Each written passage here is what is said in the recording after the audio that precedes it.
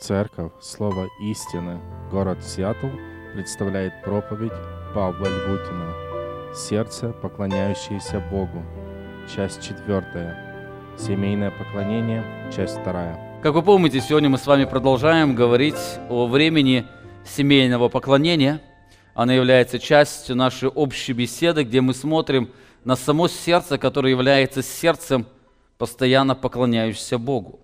Говоря о поклонении, очень ясно помнить о сущности истинного поклонения. Мы с вами в самом начале говорили, что истинное поклонение – это не исполнение каких-то религиозных обрядов или ритуалов, как, например, пение, провозглашение чего-то, исполнение или делать что-то, что было предписано определенной религиозной организацией. А поклонение – это отклик человеческого сердца, признающее верховный статус Бога, совершенство Его характера, который выражается в стремлении созерцать Его славу и быть во всем послушным Ему. Таким образом, поклонение – это само состояние сердца.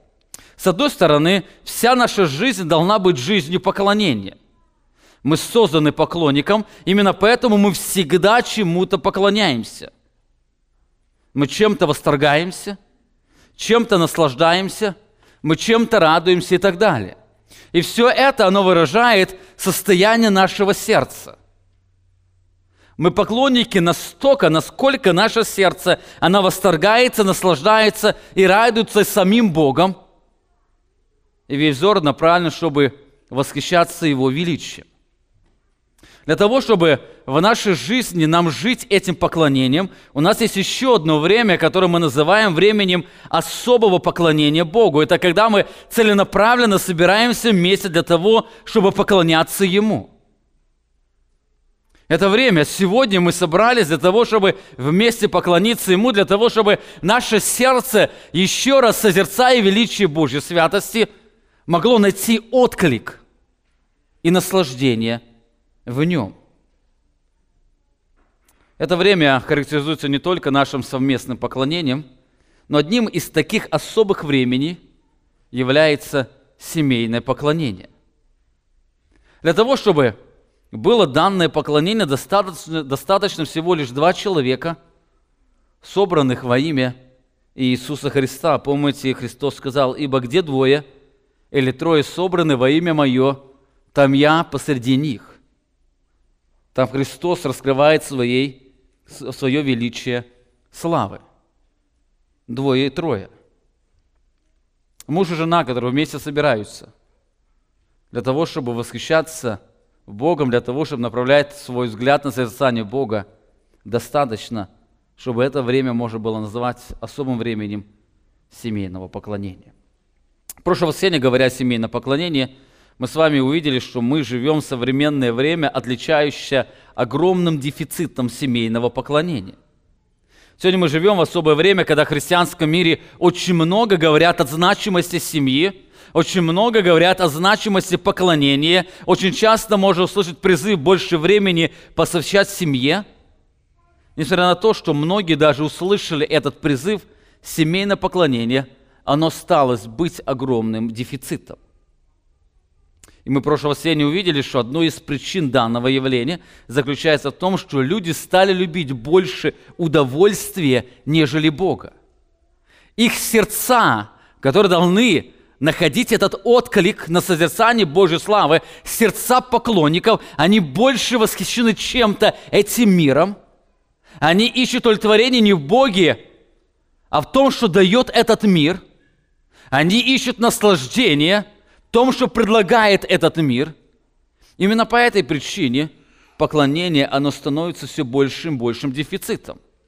Не только семейное поклонение, но вообще поклонение, оно становится дефицитом. Более того, в это время люди стали больше поклоняться семье, или люди стали даже поклоняться своей семье, нежели Богу, чтобы вместе поклоняться там вместе с семьей. Многие люди забыли, когда Христос в последний раз особым образом приходил к ним в дом. Как Христос сказал: где 2 и 3 собраны во имя Мое. Многие семьи не знают давно этого времени, когда они могли вместе собраться во имя Иисуса Христа. Нет, они много вместе собирались, вместе отдыхали, вместе что-то делали. Но это не было время для того, чтобы сфокусироваться на Боге. Некоторые христиане когда-то начинали практиковать данное поклонение, но по разным причинам стали им пренебрегать.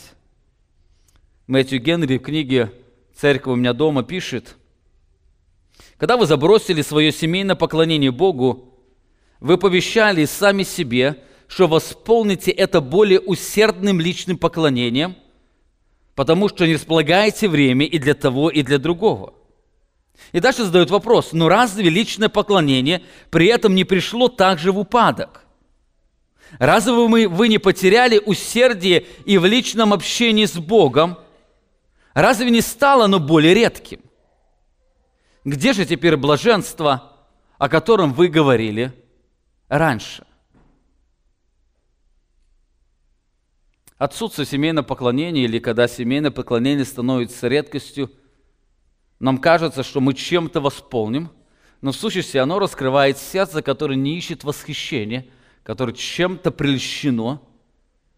Именно поэтому человек теряет это удивительное блаженство и радость, и счастье, которое он имел в Боге. Итак, во-первых, как мы уже говорили, сегодня мы живем в тяжелое время, которое отмечено огромным дефицитом семейного поклонения. Во-вторых, в прошлом воскресенье мы увидели, что, пренебрегая семейным поклонением, мы лишаем сами себя и свои семьи многих благословений. Данное поклонение, оно является особым богатством как для нас самих, так и для наших семей.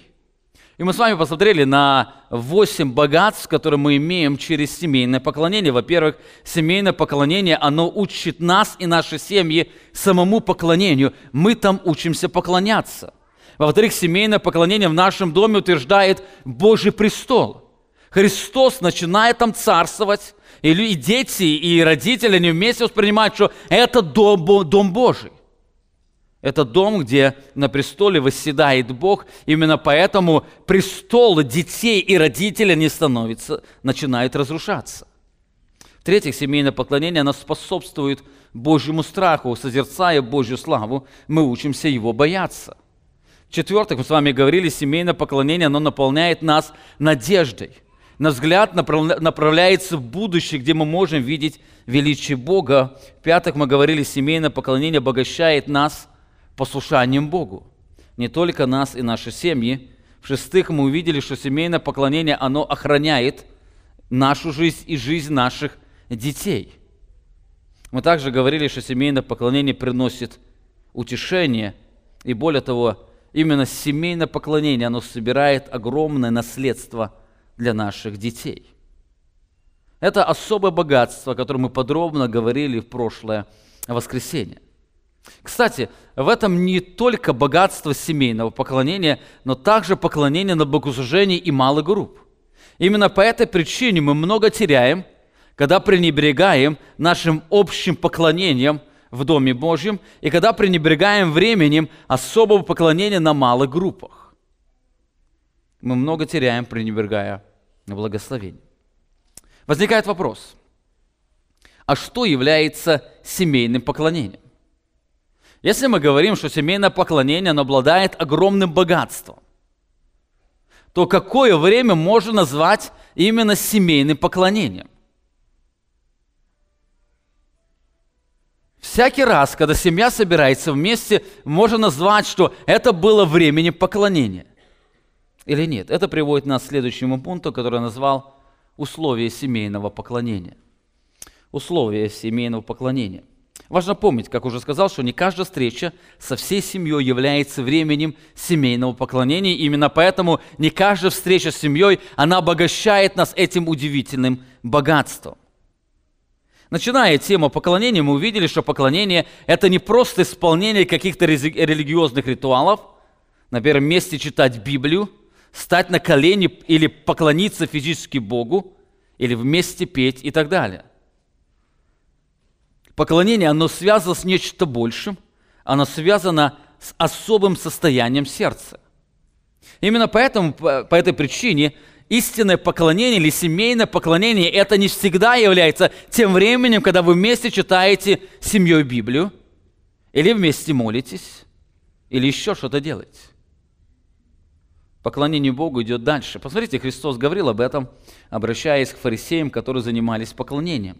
Матфея 15 глава, он говорит: «Лицемеры, хорошо пророчествовал о вас Исаия, говоря: приближаются ко мне люди сии устами своими и чтут меня языком. Сердце же их далеко стоит от меня, но тщетно чтут меня, уча заповедям, учением и заповедям человеческим». Заметьте, эти люди, они занимались поклонением. И Бог говорит о том, что они приближаются к Нему устами своими, то есть своими устами они говорят о Нем, они даже чтут Его, он, можно сказать, в центре их разговора.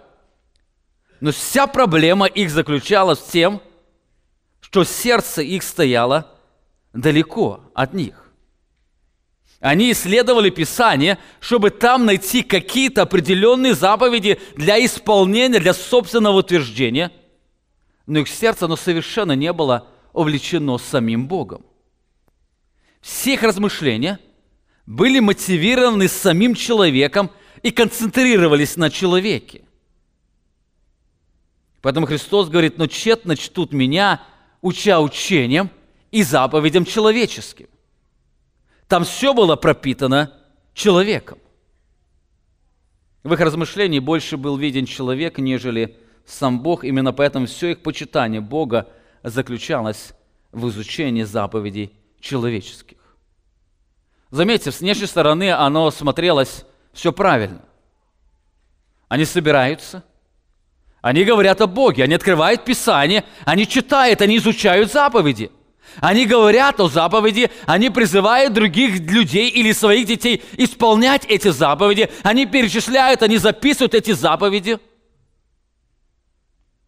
Но Бог говорит, что все их почитание, оно является тщетным временем.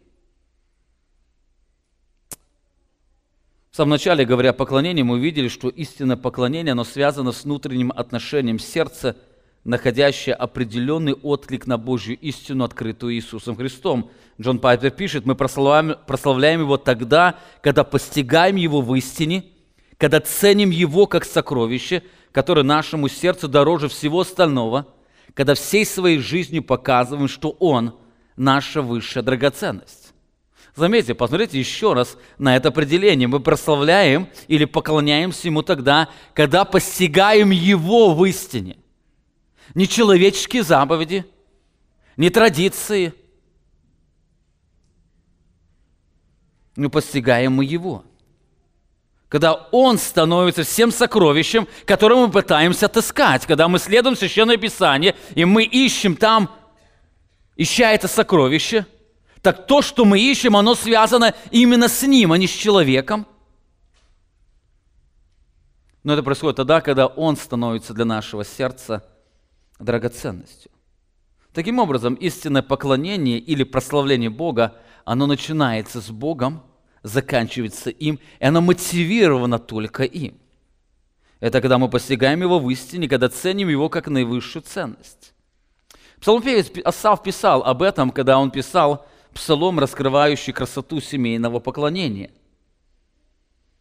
77-й псалом, 3 стихе он пишет, что слышали мы и узнали, и отцы наши рассказали нам, не скроем от детей их, возвещая роду грядущему. Заметьте, что они планируют возвещать роду грядущему, что они хотят не скрыть от детей, чтобы грядущее поколение знало. Написано: славу Господа и силу Его, и чудеса Его, которые Он сотворил. Заметьте, все, что их сердце, все, чем их сердце было наполнено, все, что они хотели передать, оно было связано с Господом. Его слава, Его сила, Его чудеса, Его творение. Именно говорят они, что это отцы им рассказали. Отцы им рассказали, и они желают передать это грядущему поколению. Дальше в этом псалме Асаф раскрывает цель данного наставления или данного поклонения. В 6 стихе он говорит: чтобы знал грядущий род, дети, которые родятся, и чтобы они в свое время возвещали своим детям, заметьте, что возвещали, возлагать надежду свою на Господа и не забывать дел Божьих и хранить заповеди Его. Таким образом, Асаф призывает не только размышлять о Господе, но это делать, чтобы свою надежду возлагать на Него, постоянно помня величие Его дел и храня Его заповеди. Он призывает, когда богоцентричной жизни, когда вся их жизнь, она пропитана Богом. Это наставление, когда семья собирается для того, чтобы еще раз увидеть Бога, увидеть красоту Его дел для той цели, чтобы дальше жить, имея эту способность возлагать свое упование на Бога. Подобно говорил пророк Моисей в конце жизни, обращаясь к израильскому народу. Я думаю, этот текст вам очень многим знаком. В 6 главе, 4 стихе он говорит: «Слушай, Израиль, Господь Бог наш, Господь един есть, и люби Господа Бога твоего всем сердцем твоим, и всей душой твоей, и всеми силами твоими, и да будут слова сии, которые я заповедую тебе сегодня в сердце твоем, и внушай их детям твоим, и говори о них, сидя в доме твоем, идя дорогой, и ложась, и вставая». Заметьте, в самом начале, когда Бог обращается, или Моисей обращается к израильскому народу, он говорит очень важную истину. Он призывает признать Бога единственной реальностью, достойной поклонения. Он говорит: «Слушай, Израиль, Господь Бог наш един есть». Перед тем, как говорить о всем остальном, он говорит эту важную истину, которую человек должен постоянно знать. Это то, что должно им мотивировать. Ему нет подобного. Он единственный, самодостаточный, суверенный владыка всей земли. Он есть Господь, Яхве наш. Именно с этого начинается. Человек должен признать абсолютное превосходство Бога. Во-вторых, он раскрывает, что единственной правильной реакцией на это превосходство может быть только полная увлеченность им. Это любовь или привязанность к Нему всем своим существом. Говорит: «И люби Господа Бога твоего всем сердцем твоим, всей душой твоей», и так далее. Но этого недостаточно. Он, заметьте, призывает признать Бога единственной реальностью. Именно это признание, оно приведет к этой любви, когда человек будет преклоняться, любить Бога. В-третьих, он говорит, чтобы эти заповеди, они были глубоко в сердце его. Чтобы хранил ты заповеди или слагал эти заповеди в сердце своем. Он желает, чтобы эта Божья воля, она пропитала само человеческое сердце.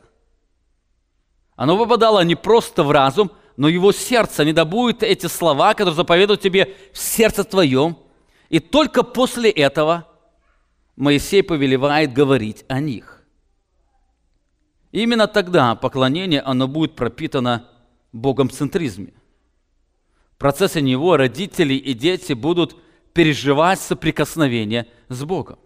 Заметьте, Моисей не просто говорит: говорите с детьми о Боге. Он не об этом говорит, он призывает к тому, чтобы этот Бог стал ценностью для вашего сердца. Именно тогда, когда вы будете говорить о Боге, это будет вашим временем поклонения, которое обогатит вашу семью великим богатством. Мэтью Генри пишет: «Власть, данная вам Богом над вашими детьми и служащими в вашем доме, главным образом предназначен для того, чтобы использовать его, используя его, вы могли привлечь их к Богу и святой жизни. Если вы прибегаете к власти лишь для того, чтобы заставить их исполнять вашу волю и служить вашим амбициям и вашим интересам, следовательно, служить вашей суетности, вы не соответствуете великой цели существования, возложенной на вас Творцом. Вы должны употреблять власть над детьми во славу Божью, чтобы привлечь их, насколько это возможно, к исполнению воли Божьей и их умы направить к духовным интересам. Он раскрывает вся власть, которую Бог дает родителям. Это чтобы передать это величие Бога, чтобы дети, как псалмопевец Асаф пишет, могли научиться возлагать свою надежду на Господа. Дети могли научиться возлагать свою надежду на Господа. Таким образом, мы видим, что семейное поклонение – это время, когда вся семья учится созерцать величие Бога, постигая Его через Слово. И также учится возлагать свою надежду на Бога, исполняя Его заповеди. Именно это время семейного поклонения. Истинное семейное поклонение, оно связано с человеческим сердцем, которое привязано к Богу и находит восхищение в Нем. Итак, мы с вами видели, что мы сегодня живем во время, тяжелое время, отмечено особым дефицитом семейного поклонения. Во-вторых, мы с вами говорили, что пренебрегая семейным поклонением, мы лишаем себя и своих детей великого богатства или наследства. И именно поэтому сегодня мы переживаем это огромное количество молодых людей, которые переживают трудности своей жизни. Они не научились поклоняться Богу. В-третьих, мы коснулись важного условия данного поклонения. Это поклонение в богоцентричной атмосфере. Это поклонение, которое связано с желанием видеть Бога и передать Его величие окружающим для великой цели, чтобы жить всегда упованием на Него. Но как это делать? Как это делать? Как научиться семейному поклонению? Это приводит нас к следующему пункту исследования – составляющей семейного поклонения. Составляющей семейного поклонения апостол Павел раскрывает 4 важных составляющих каждого поклонения. То ли это дом молитвы, то ли малая группа, то ли ваше семейное поклонение. В послании Ефесянам, где он обращается к церкви, он пишет им очень важное наставление. 5 глава, 17 стих. «Итак, не будьте нерассудительны, но познавайте, что есть воля Божья, и не упивайтесь вином, над которым бывает распутство, но исполняйтесь духом, назидая сами себя с псалмами, словословиями, песнопениями духовными, поя и воспевая в сердцах ваших Господу, благодаря всегда за все Бога и Отца во имя Господа Иисуса Христа, повинуясь друг другу в страхе Божьем». Заметьте, апостол Павел в самом начале он призывает к 2 очень важным факторам. Он желает, чтобы люди могли познавать, что есть воля Божья, и исполняться Святым Духом. Не будьте глупыми людьми, но познавайте, что есть воля Божья, и не ставьте себя под контроль спиртного, но исполняйте себя Духом Святым. Станьте под контроль Духа Святого. И дальше он раскрывает, как это практически сделать. Он использует несколько идей причастия, которые раскрывают этот процесс самого познания и исполнения Святым Духом. Можно сказать, это 4 инструмента, которые Дух Святой использует для того, чтобы наше сердце могло больше соединяться с Богом. Первой составляющей является назидание. Первой составляющей является назидание. Назидание. Он говорит, назидая самих себя псалмами, словословиями и песнопениями духовными. Кстати, кто-то может спросить, почему здесь не сказано, назидая себя священным писанием. Но апостол Павел к Ефесянам, как и Колоссянам пишет, когда он говорит, что Слово Христово доселяется в вас обильно, он призывает назидать самих себя и даже перечисляет псалмы, словословия и песнопения духовными. Дело в том, что нам нужно помнить о времени, в котором они жили. Сегодня, наверное, в каждом доме из вас есть по несколько Библий. Если вернуться 100 лет назад, то если Библия была в семье, это уже было хорошим наследством. Если родители ставили детям Библию, это было хорошее наследство. Если вернуться еще назад, до реформации, то Библия это была вообще дефицит. На родном языке многие даже не могли ее иметь. Если вернуться еще назад, то даже иметь какую-то простую книгу, это было уже богатством. Поэтому люди приходили в синагогу и там читали в свитках закон, потому что этого в Библии не было дома, который они могли бы читать. Его имели только богатые люди. Но заметьте, для того, чтобы это Слово Божье, оно всегда распространялось, люди учили его в песнях. Вы знаете, через пение легко запоминается. И люди учили через пение. Кстати, когда мы исследуем Новый Завет, вы заметите, что в Новом Завете самая цитируемая книга Ветхого Завета это будет, вы, наверное, догадаетесь, Псалтырь. Почему? Потому что когда его цитировали, и люди понимали, о чем идет речь, и человек, который цитировал, его хорошо знал. Вы помните, День Пятидесятницы, с какой книги проповедует апостол Петр? 15-й Псалом.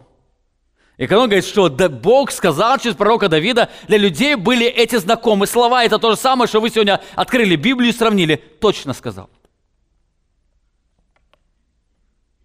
В то время люди учили псалмы. Эти песни были псалмами.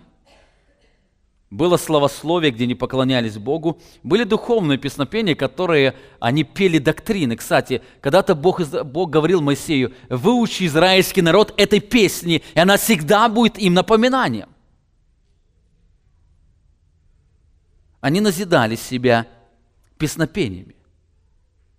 Кстати, если вернуться не так давно, 500 лет назад, о немецком реформаторе Лютере его враги говорили: он больше навредил своими песнями, нежели проповедями. Потому что люди могли проповедь услышать, не до конца запомнить. Но песнь, которую они выучили, они постоянно пели ее, и эту доктрину они передавали окружающим людям. Так апостол Павел в первую очередь призывает назидать. Более того, он говорит не просто назидать, написано «назидая сами себя». Неважно, что вы используете, важно, что он с собой несет. Для того, чтобы наполняться познанием Бога, нужно постоянно назидать себя, это важная составляющая. Во-первых, собираясь на поклонение, читайте Божье Слово. Читайте христианские гимны, читайте хорошие христианские книги. Более того, читайте их вместе, чтобы вся семья, она была вовлечена в этот процесс. Назидайте сами себя. Более того, когда вы читаете это не для ваших детей. Читайте это для себя, испытывая нужду в этом. Он говорит, назидая сами себя. Во-вторых, читайте молитвенно, просите, чтобы Бог открыл вам и вашим детям красоту Его Слова, чтобы это было не просто чтение, это было назидание вашего сердца. Более того, читайте богоцентрично. Когда читаете то ли книгу, то ли какую-то поэзию, песнь или еще что-то, учитесь там видеть величие Бога, учитесь видеть Его величие дел, учитесь видеть красоту Христовой славы, которая является отражением славы великого Бога. Более того, когда вы читаете, задавайте вопросы. Это самый лучший метод назидания. Когда вы читаете, задайте вопросов. Вы помните, как когда-то задал Филипп, разумеешь ли, что читаешь? Задайте ваших детей, вы понимаете, что вы прочитали сейчас. Когда вы прочитали, задайте вопросы о прочитанном. Когда мы учимся задавать вопросы и получаем на них ответы, эта истина, она глубже ложится в наши сердца. Мэтью Генри о поклонении в семье пишет: вы должны читать своей семьей Священное Писание, делайте это очень серьезно, требуя от всех своих домашних их присутствия и внимания во время чтения. Время от времени спрашивайте их, понятно ли им то, что вы читаете. Итак, это самая первая составляющая, это назидание. Используйте это время, чтобы это время было особым временем вашего назидания. Используйте разные ресурсы.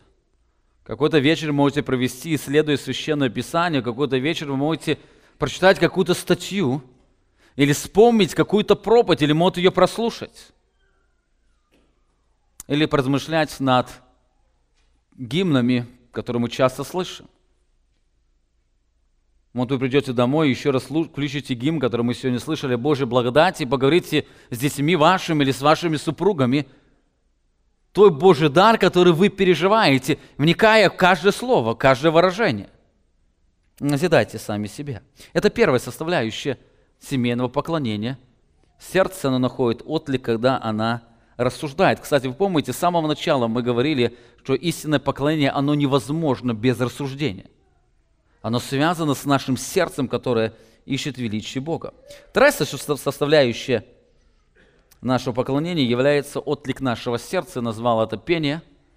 Оно не обязательно пение вслух, но это пение, когда сердце находит отклик. Он говорит в 19 стихе, во-первых, назидая сами себя псалмами, песнопениями духовными, даже говорит, поя и воспевая в сердцах ваших Господу.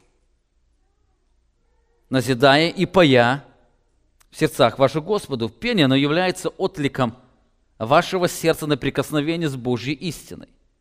Павел призывает не просто петь, но написано петь в сердце и петь Господу. Это очень важно. Когда вы поете, учите сами петь Господу, учите ваших детей, видя Божью славу, петь Господу. Пусть ваши дети, когда вы поете Господу, будут видеть вашу увлеченность вашего сердца. Кто-то может спросить, как это делать, если нет музыкальных способностей, или, как некоторые говорят, и медведь наступил кому на одно ухо, кому на целых два. Знаете, сегодня мы живем в время, когда все намного проще.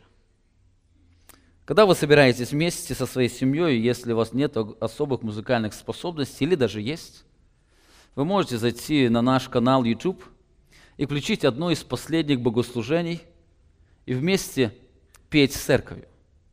Если вы заметите, мы там же высвечиваем слова для того, чтобы вы могли соединиться с этим пением, пейте вместе с семьей. Когда вы поете, вникайте в слова, которые вы произносите. Иногда можете сделать паузу, что невозможно сделать сегодня на богослужении, когда мы поем, но дома вы можете сделать паузу и поговорить, понимают ли они, о чем они поют. Понимаете, о чем говорит этот куплет? Понимаете, то, что вы произносите. Когда вы поете, размышляйте над произносимыми словами. Это время оно может стать временем вашего поклонения, которое будет связано и временем отклика вашего сердца, в то же самое время временем вашего назидания. Размышляйте о ваших словах, учите ваших детей, чтобы они, приходя в Дом Божий, не просто пели, слушая музыку, они могли наслаждаться не просто творчеством, они могли наслаждаться словами. Я, кстати, вспоминаю, в одно время, я долгое время ходил в церковь, я был музыкантом, долгое время был даже регентом хора. И для меня всегда было важно это пережить особое ощущение через музыку. Были песни, которые я даже не мог помнить, о чем слова идут. Пение прошло, у меня особый восторг от самого исполнения. Это было время, которое обкрадывало меня.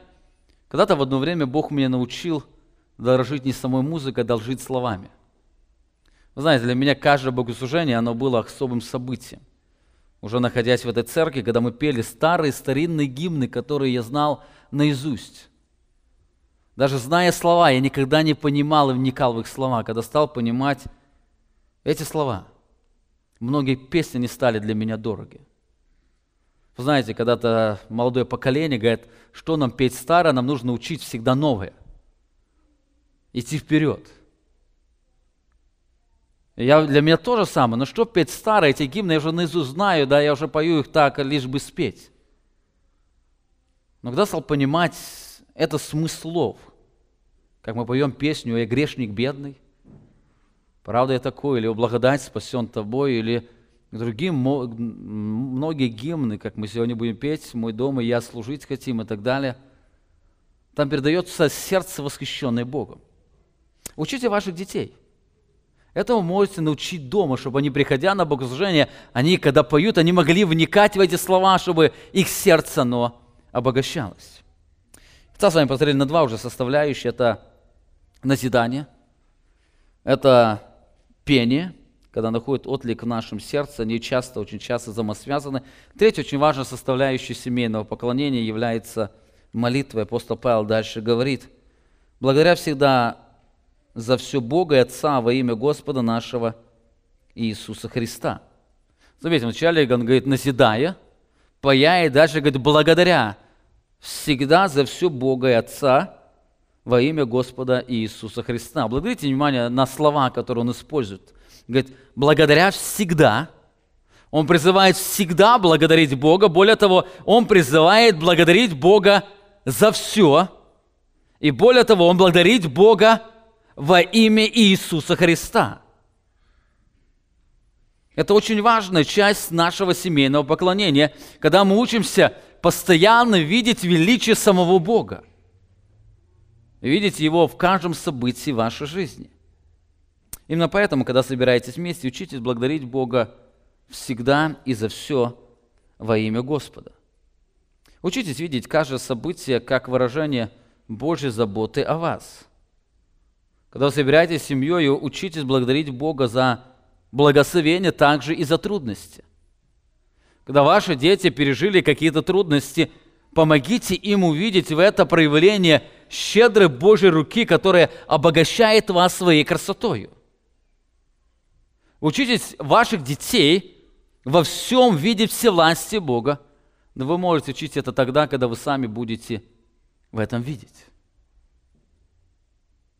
Учитесь за все благодарить Бога во имя Иисуса Христа. Помните, все события, они являются благословением, и они направлены, чтобы раскрыть в вашей жизни ярче славу Иисуса Христа. Апостол Павел писал, что в нашей жизни все содействует ко благу, то есть преображение в образ Иисуса Христа, что мы стали похожим на Него. Во-вторых, учитесь не только благодарить Бога за все, видеть Его в жизнях, но учитесь в вашей молитве исповедовать ваши грехи пред Богом. Не только ваши грехи, но грехи ваших детей. Учите детей исповедовать свои грехи, понимая, что вина за эти грехи, она может пасть на всю семью. Смотрите, 1 Царств, 3 глава, 13 стих сказано: Бог через Самуила говорит: «Я объявил ему, то есть Илии, что накажу дом его навеки за ту вину, что он знал, как сыновья его не чествуют, и не обуздывал их, и посему клянусь дому Илии, что вина дома Илиева не изгладится ни жертвами, ни приношениями хлебными вовек». Обратите внимание, кого Бог накажет? Я накажу дом его. Ни одного Илия, ни одних его сыновей, 2 сыновей, которые бесчествовали. Говорит, я накажу дом его за все это нечестие. Вы знаете, грехи детей могут пасть на всю семью, так грехи родителей могут принести страдания всей семье. Захария, 5 глава, 4 стих, подобное мы читаем. «И навел его, говорит Господь Саваоф, и он войдет в дом грабителя и в дом, клянущего моим именем ложно, и пребудет в доме его, и истребит его, и дерева его, и камни его». Заметьте, Бог наведет, и он войдет не просто к тому человеку, кто ложно клянется, или тот, кто грабит, но войдет кому? В дом его. В дом его. Если это был отец, то последствия за его грехи может пережить вся семья. Вы знаете, отец кого-то обокрал, а забрали имение кого? Всего дома. Дети с родителями или с женой остались на улице только за грехи своего отца или мужа. Подобно происходит и с детьми. Вина за грехи очень часто падает на весь дом. Именно поэтому учите ваших детей исповедовать свои грехи, учите сами исповедовать грехи свои. Исповедуйте грехи за ваших детей. Вы помните, как делал это Иов? Он после каждого дня рождения, он молился Богу, говорит, если кто-то из них похулил Божье имя. Он постоянно ходатайствовал Бога за его детей. В-третьих, вы учитесь не только благодарить Бога, учитесь не только исповедать свои грехи. В-третьих, учитесь обращаться к Богу, просить Его милости и благодати. Напоминайте себе, что вы недостойны никаких Божьих благословений, поэтому ищите Божьей благодати, просите, чтобы Бог восполнил ваши нужды, когда вы собираетесь вместе с семьей.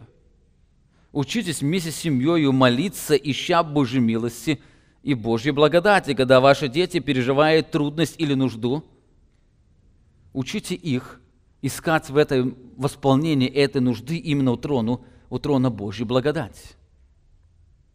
Более того, учитесь молиться не только о своих нуждах, но и о нуждах других людей. Учите себя и ваши семьи быть соучастниками радости и трудностей ваших ближних. Если вы услышали о нужде, пусть эта нужда она станет частью именно вашей семейной молитвы. Кстати, как сегодня уже Олег говорил, сегодня мы слышали различные нужды, когда вы будете иметь семейное поклонение. Вы вместе с семьей были здесь, вы вместе слушали эти нужды. Пусть эти нужды станут нуждой вашего семейного поклонения. Молитесь об этом с вашими детьми, с вашими супругами. Молитесь Богу. Итак, это третья составляющая нашего семейного поклонения – это молитва. Во-первых, за все благодарите, исповедуйте в молитве свои грехи, грехи ваших детей, учите их это делать. Обращайтесь к Богу, ища Его милости и благодати, и учитесь ходатайственной молитве, учитесь сами молиться за других людей, учите ваших детей соучаствовать нуждам других людей именно в молитве. И самая последняя, четвертая составляющая семейного поклонения является взаимоотношения. Апостол Павел, заканчивая, использует еще один идея причастия – повинуясь. Он говорит, наставляя, поя, благодаря и повинуясь друг другу в страхе Божьем. Именно в этих отношениях он дальше описывает, с одной стороны видно лидерство и любовь мужа, с другой стороны видно помощь и повиновение жены. Именно в этих отношениях видно проявление послушания и уважения детей по отношению к родителям, и с другой стороны видно наставление родителей для своих детей. Именно эти отношения, повинуя страхе Божьим, оно наполняет или делает это время особым временем поклонения. Именно эти отношения, они сформированы величием Божьего страха, и их сердца, они сознают Его присутствие. Заметьте, он говорит, не просто повинуясь друг другу, но повинуясь друг другу в страхе Божьем.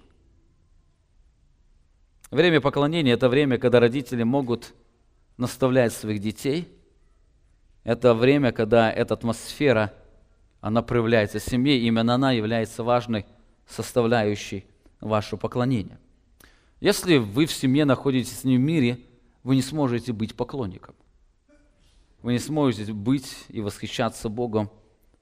И Бог раскрывает эту важную грань. Нам нужно иметь правильные отношения. Кстати, это касается и также церкви. Если церковь не имеет внутри мира единства, нет этих отношений, то их совместное поклонение, оно уже не будет поклонением.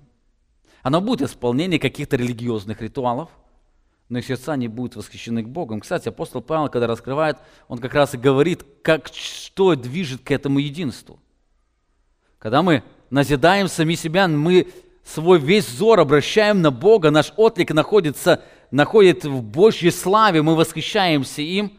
Это выражается в нашей благодарности за каждое обстоятельство нашей жизни, и оно обязательно придет к тому, что у нас будут определенные взаимоотношения, потому что понимаем, что каждое событие является даром Божьей благодати, и каждый из нас является участником этого события.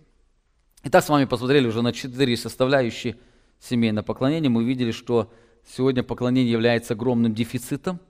Во-вторых, мы видели, что пренебрегая семейным поклонением, мы пренебрегаем огромным богатством для себя и наших детей, лишая их особого наследства. В-третьих, мы коснулись условия данного поклонения. Это поклонение или общение в богоцентричной атмосфере, когда оно все связано с Богом, направлено на Бога. В-четвертых, мы посмотрели на 4 составляющих семейного поклонения. Это назидание, пение, молитва и взаимоотношения, которые мы можем иметь вместе. И последнее. Я хотел предложить вам несколько практических советов в отношении семейного поклонения. Практика семейного поклонения несколько советов, как это делать. Самое первое, нам нужно постоянно помнить или признать обманчивость последнего времени. Нам нужно признать обманчивость последнего времени. Апостол Павел перед тем, как призвать к поклонению, он говорит очень важные слова. Ефесянам 5 глава, 15 стих. «Итак, смотрите, поступайте осторожно, не как неразумные, но как мудрые, дорожа времени, потому что дни лукавы». Говорит, итак, смотрите. Он призывает по этой причине, говорит, будьте внимательны, поступайте осторожно, потому что вы живете в особое лукавое время. Помните, ваша плоть, ценности этого мира, они сделают все возможное, чтобы лишить вас самого ценного, это благословенного времени поклонения, которое богатит и ваше сердце, и сердца ваших семей. Вы можете, приобретая многое, в сущности остаться бедными. Кстати, на молитвенной ретрите говорил, многие очень часто говорят о том, что нужно поклоняться, нужно дорожить временем, нужно поступать осторожно, и каждый по-своему раскрывает, что это значит. Но апостол Павел раскрывает, что значит поступать осторожно и что значит дорожить временем. В следующем стихе он говорит, итак, по этой причине не будьте глупыми людьми, но что? Но познавайте, что есть воля Божья, и не пивайтесь вином, но исполняйтесь Святым Духом. Когда мы игнорируем познание Божьей воли, исполнение Святым Духом, говоря из этого, мы поступаем очень осторожно, как глупые людьми, не дорожим временем, забывая, что дни лукавы. Помните, в дни, в которые вы живете, они абсолютно лукавы, они много говорят, что вы много успеете сделать, но вы этого сделать не сможете. Как уже брат Олег говорил, мы в пятницу посещали брата в больнице, и он рассказывал, когда он узнал диагноз, что ему осталось жить от месяца до года.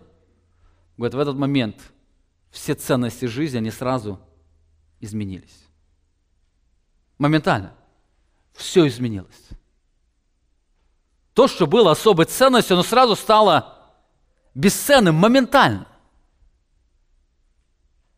И все тем, что когда-то пренебрегалось, оно стало особой ценностью. Помните, дни лукавы?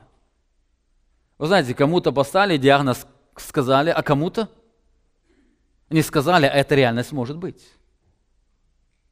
Дни лукавы. Отцы вас завтра не может стать. С каким богатством останутся ваши дети?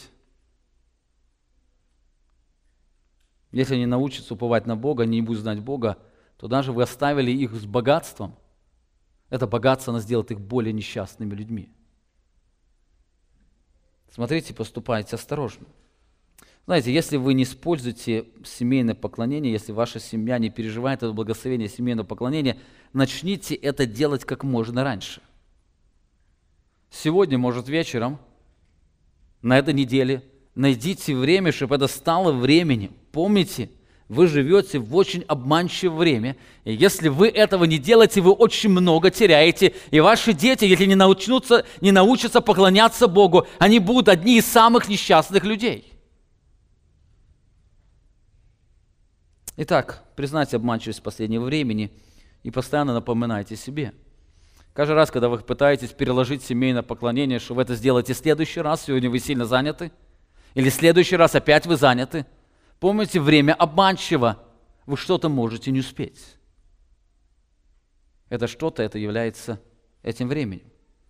Вам может кажется, что если вы сейчас будете иметь определенный стаж работы, вам поднимут зарплату, вы тогда будете уделять время вашим детям или семье, будете вместе поклоняться Богу, помните, это ложь последнего времени.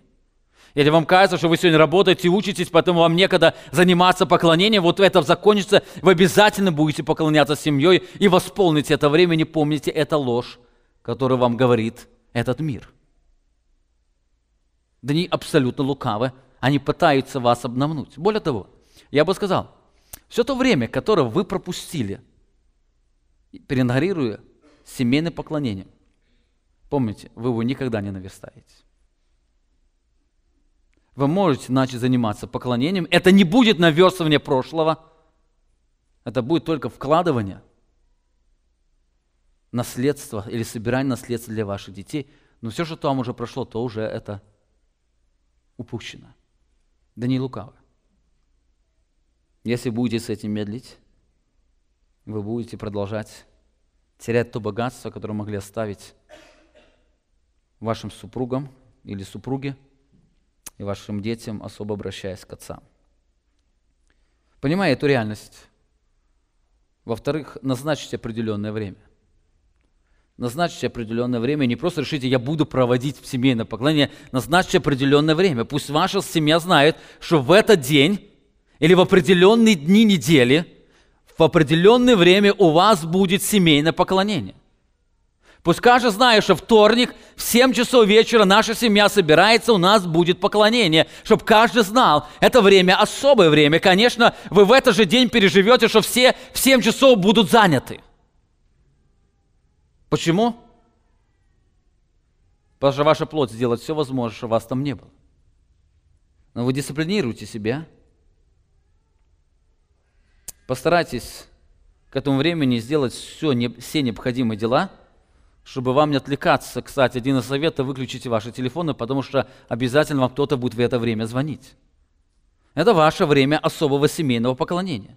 Пусть оно будет недолгим, может 15, может 20 минут. Но пусть оно будет постоянным. Дисциплинируйте себя в этом. Если ваша семья заметит, что вы сами пренебрегаете этим временем, или сами вы опаздываете на это время, то помните, они точно так же будут это делать. Кстати, по той причине, если вы, родители, постоянно приезжаете за 1 минуту до богослужения, помните, ваши дети, когда вырастут, они будут точно такими же. Они будут пренебрегать общением в Божьем доме, приезжая как можно позже. Я думаю, такая же атмосфера она будет царить и в вашем семейном поклонении. Итак, назначьте определенное время, чтобы это время оно было особым временем, и в семье знали, что это время мы не просто собираемся, это время нашего семейного поклонения, где мы будем учиться видеть Бога, созерцая Его славу. Итак, во-первых, признайте обманчивость последнего времени, во-вторых, назначьте определенное время, в-третьих, подготовьтесь к этому времени. Подготовьтесь в этому времени, когда вы соберетесь, будьте готовы к тому, чем это время будет занято. Подготовьтесь к этому времени. Может, в это время посвятите, чтобы вспомнить воскресную проповедь, что вам советую особенно сделать или в воскресенье вечером, или в понедельник, или в крайнем случае во вторник. Когда вы соберетесь, вспомните вместе с детьми то, что вы вместе слышали, находясь в Доме Божьем. Может, в это время посвятите чтению какой-то главы из Евангелия. Может, это время посвятите изучению какой-то одной заповеди Бога. Может, это время вы посвятите наставлению для ваших детей, замечая, что-то проявляется в их жизни. Может, это время посвятите тому, чтобы просто выучить с семьей песнь, которая часто поется в церкви. Может, она вам нравится. Может, вы поделитесь теми благословениями. Может, в это время посвятите тому, чтобы вам рассказать вашим детям, как Божья слава направляется в вашей жизни или проявлялась в прошлом, или как Бог вел вас. Будьте готовы к данному времени. Вот точно так же, когда вы приходите в Дом Божий, наше совместное поклонение, братья готовятся, чтобы это совместное поклонение оно было чем-то наполненным. Точно так же вы, отцы, подготовьте это время вашего семейного поклонения. Оно может быть разным. Сделайте его разным, направляйте, но чтобы это время оно было сфокусировано на Бога. Вот это будет время всего лишь каждый день по 15 минут. Но сделайте один день, пойте псалмы. Другой день вспомните проповедь, которую вы слышали, что ваши дети понимали, что Дом Божий – это наше общее поклонение. Вы научите их внимательно слушать проповеди, когда они находятся здесь, в Доме Божьем. Когда вы вместе научите их вникать в слова, которые мы здесь делаем. Вместе читайте. Вот когда-то прочитайте псалом, который мы читали здесь в воскресенье, и поговорите о нем.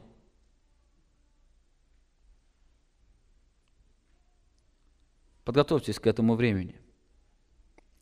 Итак, мы видим с чего начать. Во-первых, признайте необходимость. Во-вторых, определитесь с временем, когда подготовьтесь к этому времени. В-четвертых, очень важный Очень важный фактор, особенно касается тех, кто связан с поклонением. С поклонением начинайте это время с молитвы. Начинайте это время с молитвы. Помните, эффективность вашего времени будет зависеть не от вашей подготовки, но от действия Божьей благодати.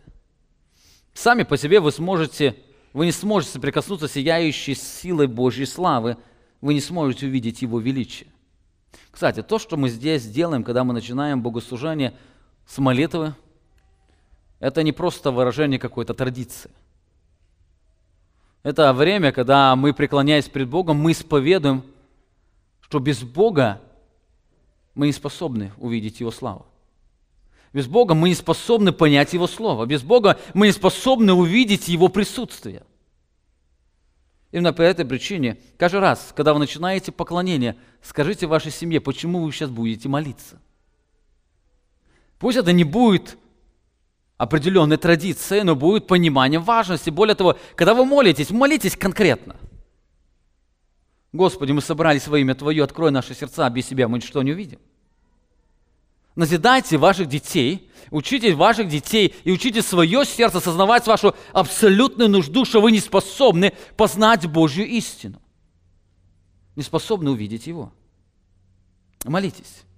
Это выражение вашего смирения сердца. Пусть ваши дети, они понимают, не папа здесь умный, не папа знающий, а папа смиренный, который нуждается в соприкосновении Божьей благодати, чтобы он передал эту истину своим детям и жене. Бог говорит, Исайя 66 глава, 1 стих, «Так, говорит Господь, небо престол мой, земля подножие ног моих. Где же вы построите вы дом для меня, и где место покоя моего? Все это уже сделала рука моя, и все сие было, говорит Господь». Но заметьте, дальше говорит, «А вот на кого я презрю, на смиренного и сокрушенного духом, и на трепещущего перед словом моим». Что вы можете сделать для Бога? Построить Ему дом молитвы? На миссию поехать? Поклоняться? Петь Ему? Бог говорит, все это было. Вы хотите мне славу добавить? Да я обладаю всей славой, вы больше славы не дадите мне. Единственное, что можете сделать, это смириться перед Богом и трепетать пред Его Словом. Именно одним из выражений этого трепета как раз является молитва.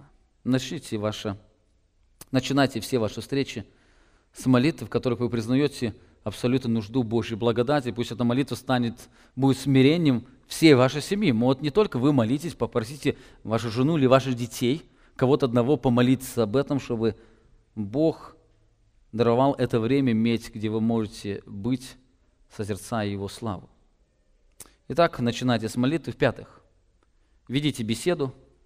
Во время поклонения вы будете замечать, как легко отойти от Бога к нуждам человеческой жизни. С одной стороны, не игнорируйте вопросы или нужды, о которых будет говорить ваша семья, ваши дети. С другой стороны, используйте их, чтобы вернуть их к богопознанию. Иногда вы можете сказать, что вернетесь к этим вопросам позже, а сейчас бы вы хотели бы продолжить размышления о Боге. Помните, очень важно. Если дьяволу не удастся лишить вас времени поклонения, то он попытается заполнить это поклонение пустотой.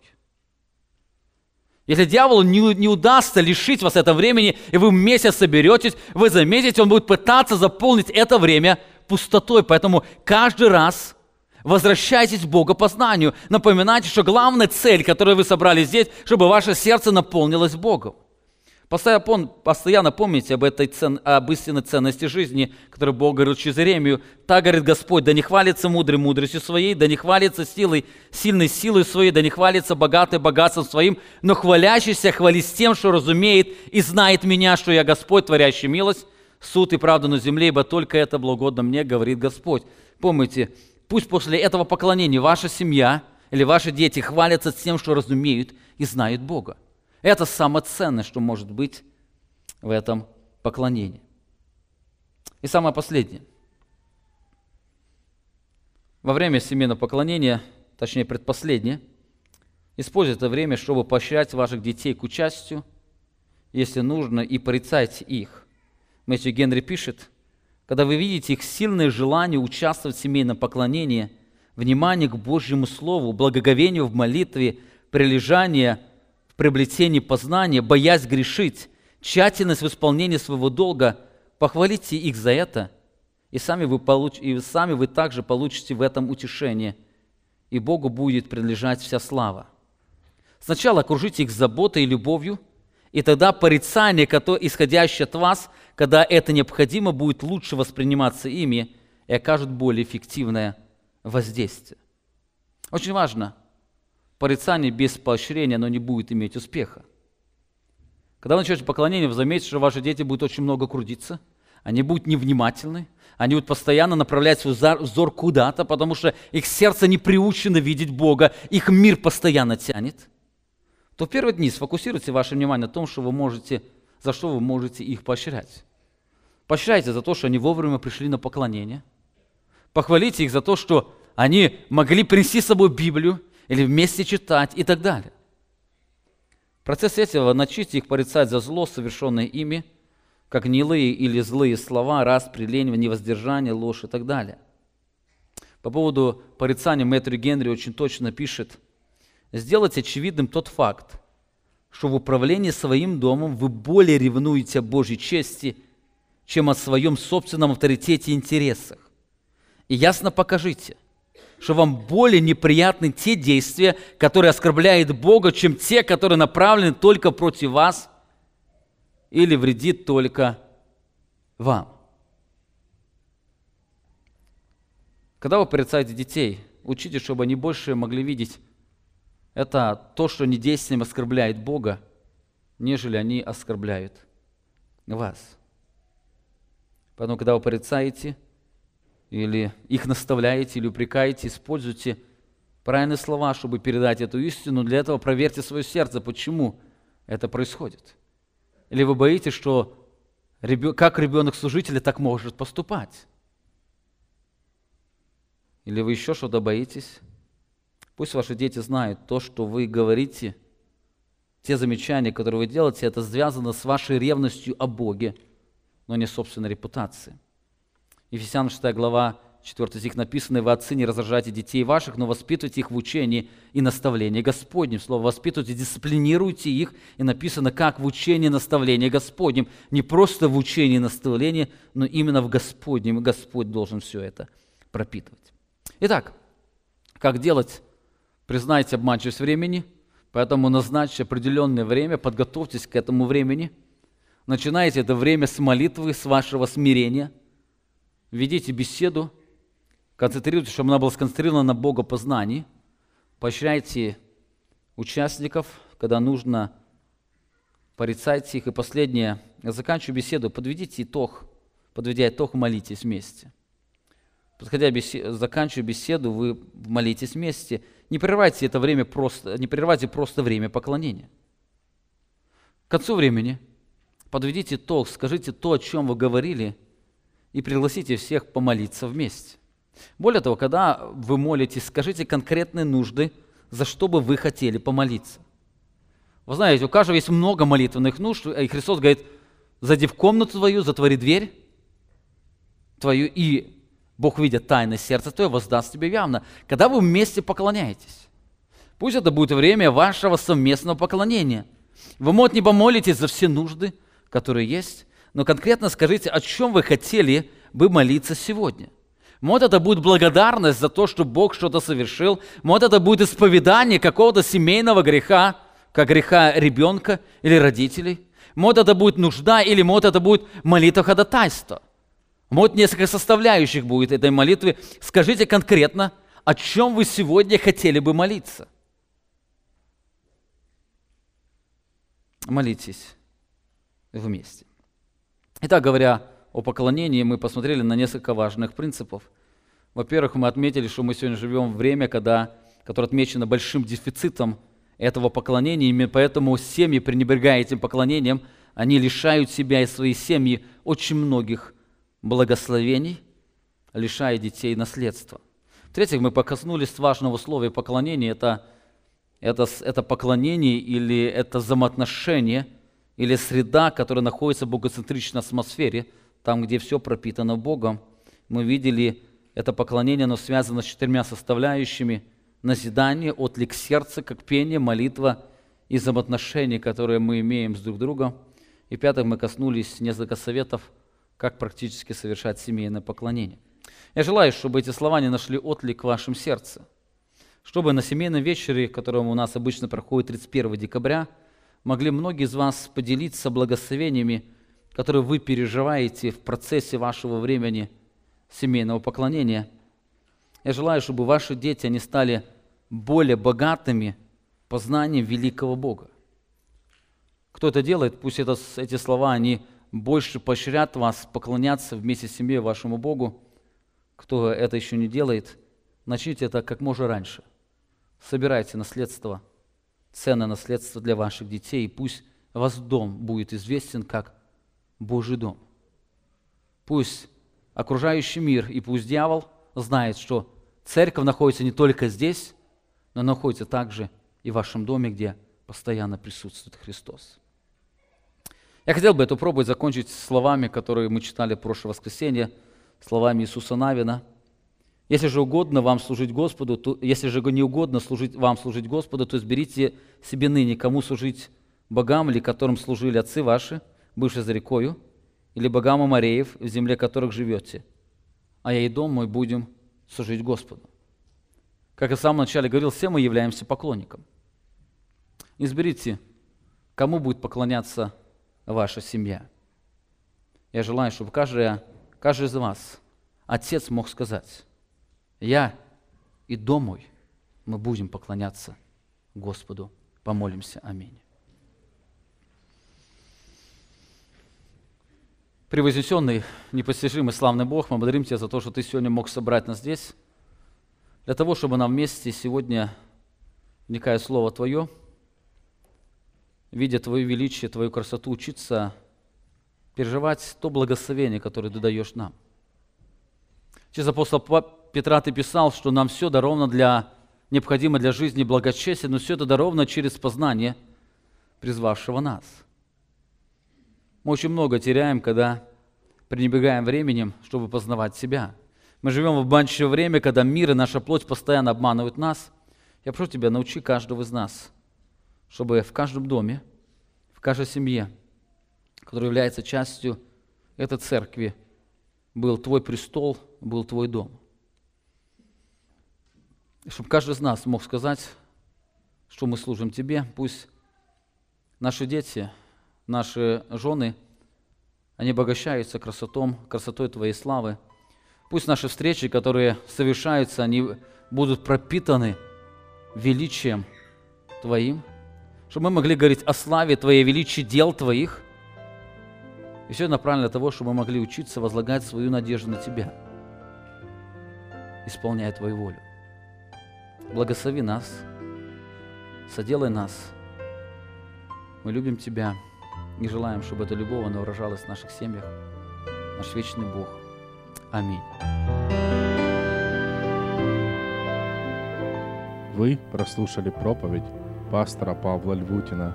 Другие проповеди и информацию о нашей церкви вы можете найти на нашей странице в интернете www.slovoistины.org.